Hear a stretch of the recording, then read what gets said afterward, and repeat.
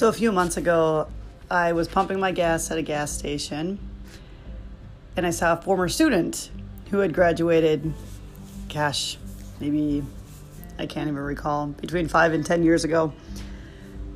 And as I'm pumping my gas, I feel the Lord say, I want you to ask her this one question. And it was so random. And the question was, what is the greatest high you have ever had in your life? Now I'm pumping my gas thinking that is the craziest, stupidest question. What? I could not get it out of my heart. My heart is pounding out of my chest. And I was like, Lord, please don't have anybody else around. Like, that's just odd, weird. I couldn't get it out of my heart. I knew the Lord wanted me to ask her this question. So I walk out of the gas station and I called her by her name and I said, hey, how are you doing?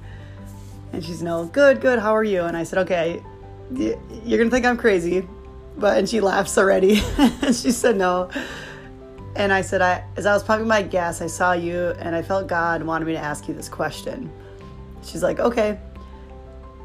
And I said, what is the greatest high you've ever experienced in your life?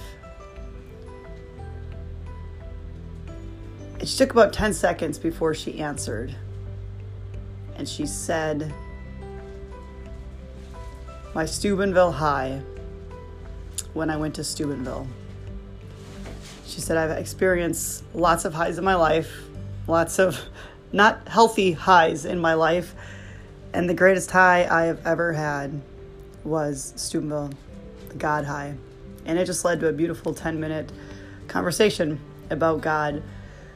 So something I thought was such a crazy question, maybe it was something that she needed to think about in order to come back to God. We don't know. Only God knows.